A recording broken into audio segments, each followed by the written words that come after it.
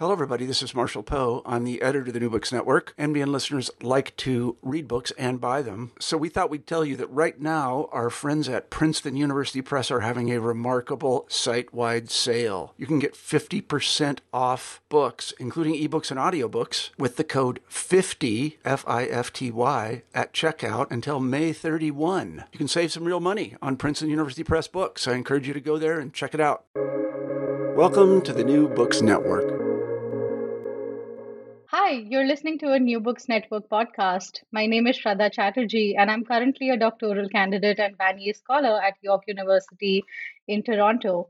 Today, I have the pleasure of talking to Nishant Shahani about their newest book titled Pink Revolutions, Globalization, Hindutva, and Queer Triangles in Contemporary India, published by Northwestern University Press in 2021. Nishant Shahani is an associate professor in women's gender and sexuality studies and English at Washington State University. Thank you so much for coming on the show and speaking to us today, Dr. Shahani. Thank you, Shraddha. Glad to be here. I'd like to begin by asking you my first question, which is, could you tell us a little bit about your intellectual journey, especially as it leads up to the framing of this book? And in other words, what made you realize this book needs to be written, and how does that journey frame the book itself? Thanks. Yeah, in terms of the books need to be written, I want to try and frame this in more affirmative terms. Usually, when we're trained in graduate school, we're often told to identify a gap in the literature, and then, we will come in and fill in that gap. And it's this almost the academic as a messiah role that I feel like I want to try and move away from. I think there has been a lot of really exciting work in LGBT and queer studies in relation to the political economy of India, in which India is not simply a case study, right, or an illustration, but a kind of geopolitical placeholder from which theorizing can take place. And I wanted to be in conversation with some of this work. Anjali Arundekar and Geeta Patel have often talked about this idea of how geopolitics provides the illustrations, provides the exemplars, but never the epistemologies. And I wanted to take that critique really seriously in this book. I wanted to see what happens when we reverse this trickle-down linearity, where it's not simply Western epistemologies that provide the framework and India becomes a kind of simple illustration. More historically, the 90s has always been a kind of a primal scene in my work on queer politics in India. Those were the years I grew up, right, in India.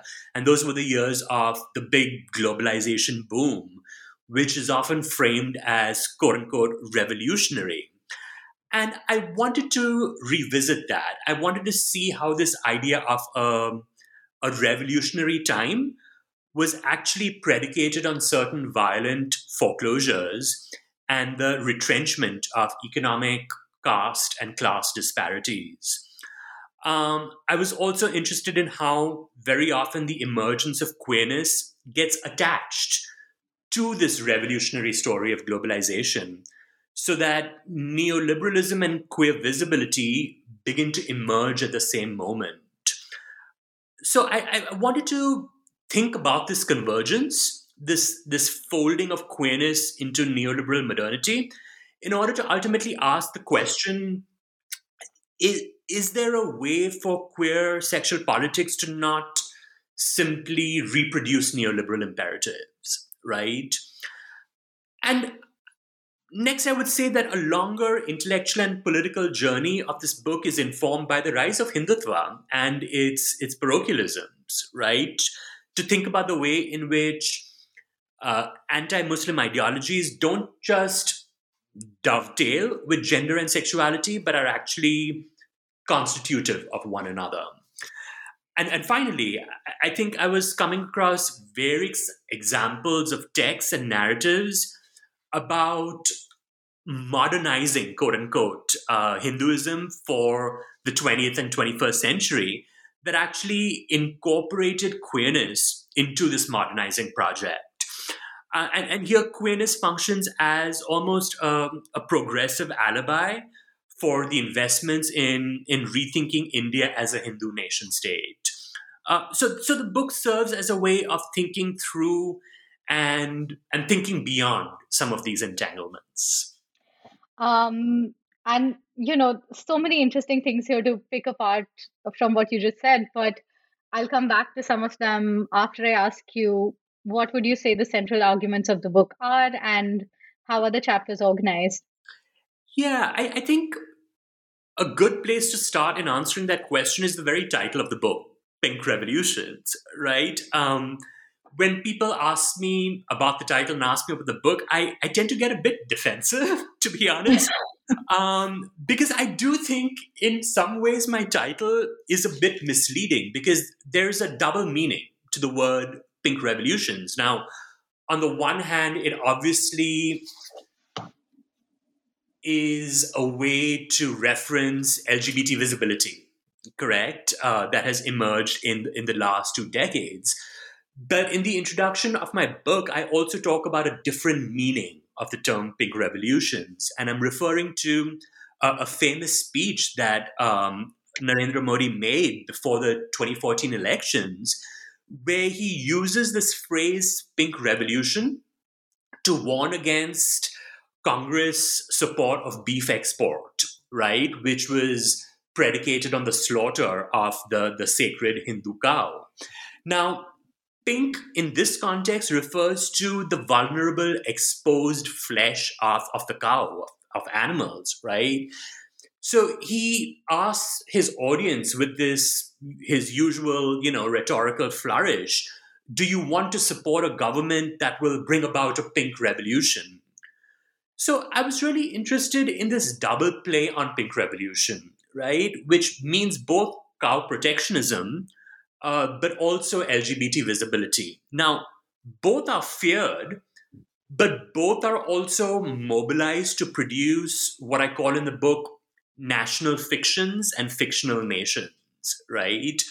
So, very broadly speaking, the book is looking at the place of sexual politics in India post 1990s, in which queerness is policed and regulated by the heteronormative logics of Hindutva, but also how it is interpolated, how it is productive for a quote unquote revolutionary nation state that is aspiring towards global modernity. So the broader question is, how are queer economies in India mediated by the joint operations of global capitalism on the one hand and national parochialisms on the other? Um, and I think that was a great way of putting across what the book largely is and what it does. And a few times just in our talking and many times in the book, you do talk about how queer politics in India or queerness in India generally um, actually shores up in some ways Hindu nationalism and can be adjacent to it. And could you talk a little bit about that? Yeah, I think, this is an interesting moment in queer politics and queer horizons in India, where what we find is queerness being absorbed by the nation state, right? This has a lot, I'm basing a lot of these critiques on, the work in queer studies on homonationalism, right? That historically queerness and the nation state are seen as antithetical, are seen as oppositional. But in the last decades, there has been a gesture towards incorporation, a kind of folding in of queerness into the nation state. I think, a good example of this would be in the conclusion of my book, where I talk about Section 377, right? And how this has been framed as a moment of queer liberty. Um, but you also have, private corporate, the corporate sphere, um, using this moment as a kind of corporate visibility, a kind of pink washing, which the nation state is very much invested in because it frames India as this progressive nation state that is participating in a kind of global cosmopolitanism. So. Perfect. Thank you. And you do begin your book by highlighting a very central debate in queer studies that, in a very broad sense, focuses on defining queerness through its potential for radical transformation. And like you just said yourself, that, historically, queerness has been seen as something that resists nationalism and capitalism and imperialism and all other forms of structures of oppression. And as that marker for what is radical changes, meanings and uses of queerness also change. This is why queer studies is haunted by the perpetual question of what is queer about queer studies now. And in response to this debate, you ask what possibilities exist if we stay with the inadequacies of queerness, focusing on its limits instead. Could you talk a little bit about this, and specifically, how does this staying with the limits of queerness, so to speak, help you theorize pink revolutions? Yeah, that's a great question. I would say in the last decade or so, there have been several conversations around the value of queer as a kind of political or epistemological category, as you gesture in your question, right? What is queer about queer studies now? What is left of queer, both in the sense of what is remaining, but also what is ideologically left of queer? Is queer always already anti-normative, right? And I I was interested in India's place in these conversations, right? The nation state is still conceived in heteronormative terms, but at the same time, there is emerging a space where queerness is mobilized for nationalist purposes, right? And is also seeking inclusion by articulating itself in nationalist terms. So I think queer politics simultaneously constrains and enables India's worlding or modernity aspirations. It operates both as an obstacle, as an impediment, but also as a kind of lucrative market, right? As I illustrate in the conclusion of the book. So instead of assuming queer as always already oppressed or as always already radical, I wanted to, in some ways, wade through its messiness, right? How is it braided within power structures, even as it is not fully complicit or embedded within these power structures, right? I think to sit with queer failure, for me, is not a foreclosure of agency or subversive practice, as much as it is a gauging of work that is still to be done beyond the kind of politics of fulfillment. Um, and so, just a few examples to go back to your previous question of the limits of queerness and its incorporation, right?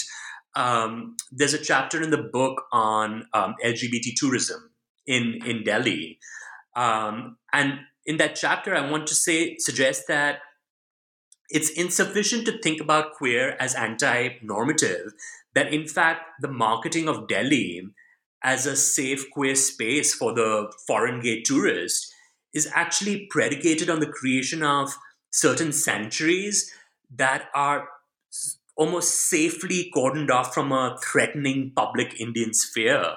And these sanctuaries for the global queer consumer are always saturated with social class and caste privilege, right? Um, I'm also in another chapter think about how right to privacy models of sexual freedom, they're always guaranteed by a reading down of Section 377, but they are inadequate if we consider queer bodies that are most vulnerable, right? Such as transgender sex workers who will always still be criminalized in a post Section 377 milieu. So I think articulating some of the limits of queer as an epistemological or political framework allows us to think beyond the here and now. It forces us to articulate a more capacious political horizon, or more intersectional epistemological frames. I'll stop there. Thank you. That was such a great way to put it as well. And I think this main argument also really kind of ties together the whole book. And across the book, you do talk about triangulation very often. You also use the framework of refraction very often. And I think the book is very interesting to me because it's always looking at three things. And anytime you look at three things, you're trying to bring in this conceptualization of it's almost like really to me a framework of triangulation and refraction. So, could you talk a little bit about that? And could you talk specifically to how this frame of three or triangulation helps you explain queer complicity with Hindu nationalism? Yeah, I think the triangle for me in its geometrical form is it's not linear, right? It always refracts, it bends. There's there's something convoluted and knotted about its structure. I wish I could show an image to the listeners of the cover of the book, which is by Avantika Baba, who's an artist in Vancouver, Washington.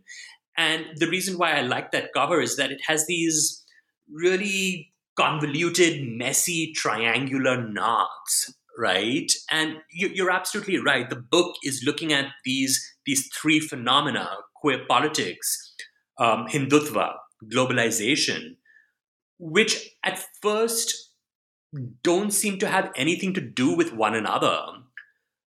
But the three corners of the triangle are ultimately mutually dependent on one another, right? That's what makes them a triangle. So I wanted to map out this dependence, right? To explore their triangulations, their connections, which are not always seamless.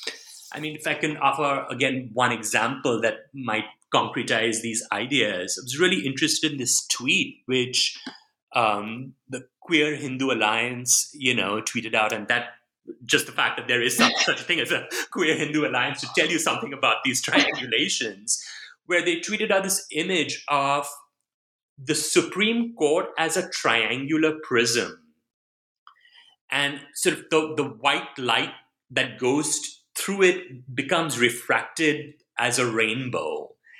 And I was interested again in this image of the Supreme Court as a triangle that produces, queer possibility and queer justice. And once again, you have, the image of the Indian flag superimposed on this, which again references the absorption of queerness into national identity. But it's interesting how this idea of the Supreme Court, the Indian Supreme Court, as symbolizing queer freedom, takes place precisely at the moment in which, the Indian army is a colonizing force. It also takes place at a moment in which the Supreme Court suggests that there is no such thing as marital rape, right? So what is the work that this pink washing, this queer washing of Indian jurisprudence creates at this moment of supposed victory? So I think for me, the triangle becomes a way of exploring these messy entanglements.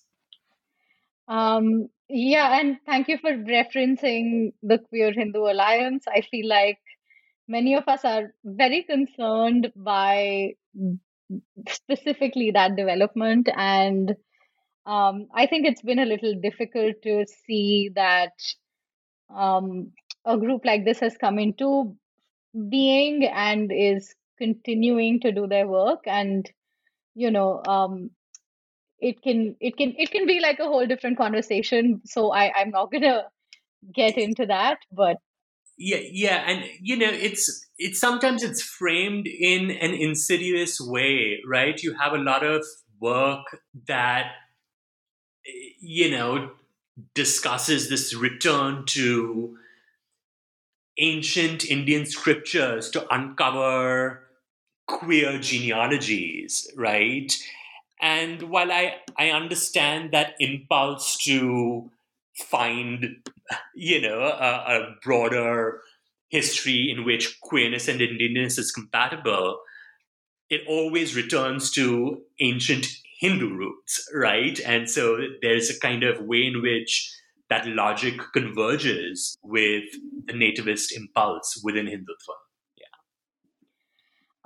Yeah, precisely. And I think this is the interesting thing that when this kind of work started happening in the 90s and early 2000s, it was very welcome because not a lot of other work was happening on queerness and queer life. And um, very interestingly, this, like, in many ways, this work was also done in response to actually a Hindutva critique of queerness, that it's not a part of India. India is not a queer country, etc.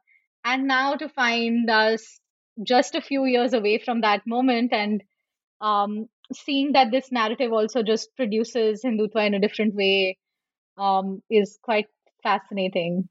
Yeah, yeah. I mean, I remember some of the first work that I read in sort of queer studies that looked at the Indian context was really the excellent historical work of someone like Ruth Vanita and Salim Kidwai, right? Who are precisely trying to challenge this idea that we have no lesbians here. And, they point, well, actually, if you do, the work of historical archiving, you do see these traces. But yes, it's interesting how that gets then co-opted within a more parochial nativist attachment to the past, right? Which is always a Hindu Yeah. past. Yeah. And then I guess changing gears a little bit, you focused chapters 2 and chapter 3 on the queer will to life, and chapters 4 and chapters 5 on queer necropolitics. So I think that's also a very interesting juxtaposition within the larger argument of your book. And I guess the question would be, what does this juxtaposition achieve? Or, what does this stark contrast do? Or rather, what did you want it to convey? Yeah, that's a great question. I am again building on some of the work of Jasprit Pawar in Terrorist Assemblages, where she's interested in what she calls bio-necro linkages. And what she means by that is how the management of life and the state's death making machines are not these discrete, separate phenomena, right? That they, in some way, spiral around one another. So I think I wanted to show how the inclusion of queerness into the biopolitical realm is always predicated on certain terms and conditions, right? So gay tourism is enabled since it facilitates global capital. Sexual citizenship models can only be framed through right to privacy laws, or the celebration of queer diaspora flourishes only when it is working in tandem with Hindutva logic, right? So, in some senses, the queer will to life, right, the biopolitical, is always accompanied by death worlds that get obscured, that get bracketed in this will to life. Um, and so I was interested in juxtaposing both the bio and the necro. So with the necro, for instance, I look at chapters on intellectual patent wars in India that make HIV medication out of reach for queer populations. What kind of deathly necropolitical impacts does that have? Or I look at queer bodies who cannot secure safety or privacy as a sanctuary if, for instance, they might be sex workers, right? So in chapters 2 and 3, queer bodies are attached or sutured to the nation state's will to revolutionary modernity. And whenever I use the word revolutionary, I know this is audio, so I should emphasize that revolutionary is always in quotation marks, right? So queerness is attached to technologies of life, to tourist economies, to legal inclusion, to nationalist pride. But how do death worlds circulate around these technologies of life? What kind of exclusions and forms of abjection are such technologies predicated on? So, yeah, I was interested in this apparent contradiction between life and death. But then ultimately, I wanted to show how they're actually mutually dependent, right? That how the creating of life worlds is dependent on the investment in death worlds. Yeah.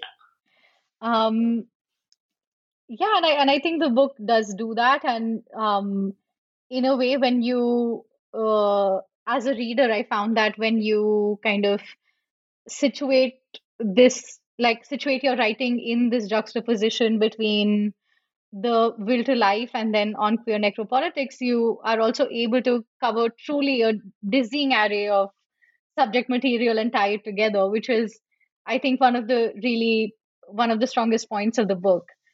Um, and in a strange way, your book also demonstrates the flexibility and the malleability of Hindutva, and it outlines the stuckness and the limits of queerness, which is, again, another really important and a very interesting feature of the book.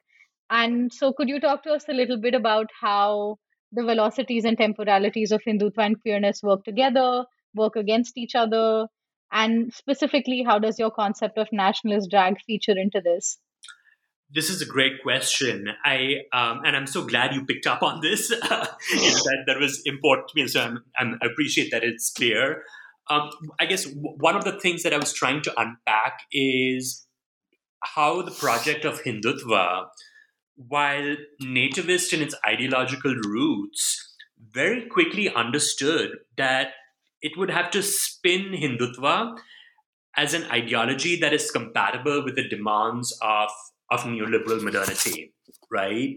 So I think Hindutva actually came up with a variety of ways on how to reconcile its inward directed religious and cultural nationalisms with outward looking economic policies. It reminds me of this slogan I see every time I return to Bombay with the international airport. Always has these flyers everywhere which say "Indian at heart, global in spirit," or "Indian in spirit, global at heart." I forget exactly the exact code, but I think the most glaring example of Indian at heart, global spirit is in the book is this logic of flexibility that I describe in the encounter between Modi and Sheryl Sandberg of Facebook, right? And this meeting was always a mutually beneficial exchange, right? For Facebook, India was this lucrative market. And for India, it becomes a way to foreground its investments in technology and communications revolutions, right? And at one point, Sheryl Sandberg waxes eloquently on how she was so moved when Modi took to Facebook to get his mother's blessings, right, after he won the election. So this is yet another example when global capitalism functions in conjunction with, rather than in opposition to, the Hindu nation state. So I think here the temporality of Hindutva, to return to your question, is very deliberately paradoxical, right? This paradox is not this unintended consequence. It's very calculated and choreographed. It's a return to a nativist past, but it also has aspirations for the speedy entry into a superpower nationalist future that embraces the global marketplace. The quote that really, I think, captures this is this phrase by Seema Biswas, where she talks about the investment is to be modern in an Indian way. And you see this play out in so many ways. Just the most cliched example I can think of is the McAloo burger at McDonald's, right? How it is this global multinational corporation, but it adapts locally and has your veggie aloo burger, right? So I think the book looks at how queerness gets almost caught up or ensnared in this new Swadeshi, right? It is stuck in these knots where it is simultaneously jettisoned as Western, not authentic, not native, but then increasingly it's also folded into modernity projects that allows in India and Hindutva to participate as progressive in a global marketplace. Just one more comment about your question about nationalist drag. So I'll maybe explain this concept through an example, again, of this folding in of queerness into the nation state. One of the examples that I describe in the book is this YouTube video of Hijra singing the national anthem. And this is what I call nationalist drag. This was right after a landmark judgment in 2013, the NALSA judgment, which stands for National Legal Services Authority versus India, which recognized a third gender, right, as a legal category, which supposedly institutionalized the civil rights of trans people within the Indian Constitution. So, right after this ruling, the Humsafar Trust released this video on the eve of Independence Day of a group of Hijras singing the national anthem in a video called Bharatiya Hum Bhi Hai, right? We are Indians too. And you have the Hijras like sari clad. Once again, the Indian flag is superimposed. And so, what I was interested in is what does it mean for queer bodies to pledge allegiance to the Indian flag, right? So, I see this ruling as an occasion through which the Indian nation state marks itself as achieving sort of the hallmark of neoliberal flexibility, its ability to stretch and accommodate the queer body. So the law's flexibility almost becomes mobilized in the service of Indian exceptionalism. This literal layering of the queer body onto symbols of citizenship is what I mean by nationalist drag. And here I'm not simply sort of punning on drag as in drag queen, but I also mean drag more literally, right, as an ideological coercion of that almost tugs or pulls queer bodies into this false promise of post-liberalization India. Thank you for explaining that so wonderfully. And of course, again, this ad, you know, I'm not sure how to fully describe the horror and the like at having seen it for the first time. But I think one of the interesting things that your book also does, and I think that um is quite exciting to think through really, is that Hindutva actually does travel forward and backward in the current moment, and I think it's very interesting to talk about because, um, as you rightly said, queerness gets folded into that, but at the same time, what it does is it produces, I think, a very specific subsection of Hindutva followers or Hindu nationalists who also very much dislike the BJP for not being Hindutva enough. And I think that to me is also like a very interesting moment, or a very interesting discourse rather to kind of like watch play out. That and in those moments I think it's very interesting to also see them um really hate on Modi or hate on the BJP for being progressive, and and I think that also becomes very, very I guess, a moment where a lot of contradiction can play out. And I think your book is a way to kind of explain what's happening there and what's happening in that moment, which is very exciting and, certainly not something we see in queer studies very often. Um, And I guess, I'm a big fan of the work, but I think my concluding question is only what are some of the provocations that you'd like to leave your readers with? Like, how would you like your book to be read? What would you like to be taken up? And also, what are some of the projects that you're excited to work on in the future? Thanks. Yeah, there's a quote that begins the conclusion of my book, and it's a quote by the Dalit scholar Gopal Guru, who, in his book on humiliation, asks this really provocative question where he says, why do people walk into the disciplinary regime of the state?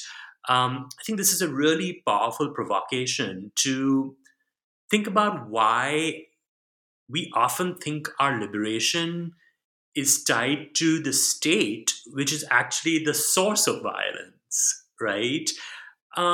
So perhaps to end, I want my readers to think of, instead of walking into the disciplinary realms and regimes of the state, what might it mean to think beyond its myopias, right? To challenge nationalist drag, to imagine a different kind of revolution that might allow us to drag the nation, right? So rather than uh, pledging allegiance to the Indian flag in an age of everything from sedition charges, compulsory patriotism, citizenship amendment acts, right? Maybe the time has come to drag ourselves out of nationalism, right? And it is easy to be seduced by inclusion. But ultimately, I don't think that is where queer liberation lies, right? In terms of what I'm working on now, it's I think I definitely need a break from book projects. So I have small projects that I'm thinking about, and of course, right now COVID is on everyone's mind. But interestingly, while I was working on this monograph, I was also working with a couple of colleagues on AIDS activism, and we brought out a book called AIDS and the Distribution of Crises that was looking at this idea that pandemics don't have neat beginnings and endings. And our reason for thinking about that was to contest this idea that AIDS is over. And strangely enough, the book comes out right smack dab in the middle of another pandemic. So I've been thinking about this idea in relation to COVID, how we can theorize pandemics and viruses as not having this neat origin point or ending point, but instead thinking about the uneven distribution of life chances that is created by pandemics. So that's something I've been working on and thinking about since this book came out. Yeah. Quite an exciting idea to be working on, to be sure, and extremely topical as well. And very interestingly, I just finished doing a podcast with David Murray, who has an edited volume out, also precisely on contesting this end of AIDS narrative. So, quite a coincidence, really, here. Um, and thank you so much for this very insightful and like very engaging conversation, Dr. Shahani. And, for our listeners, I'd like to quote some lines from the book to end this interview.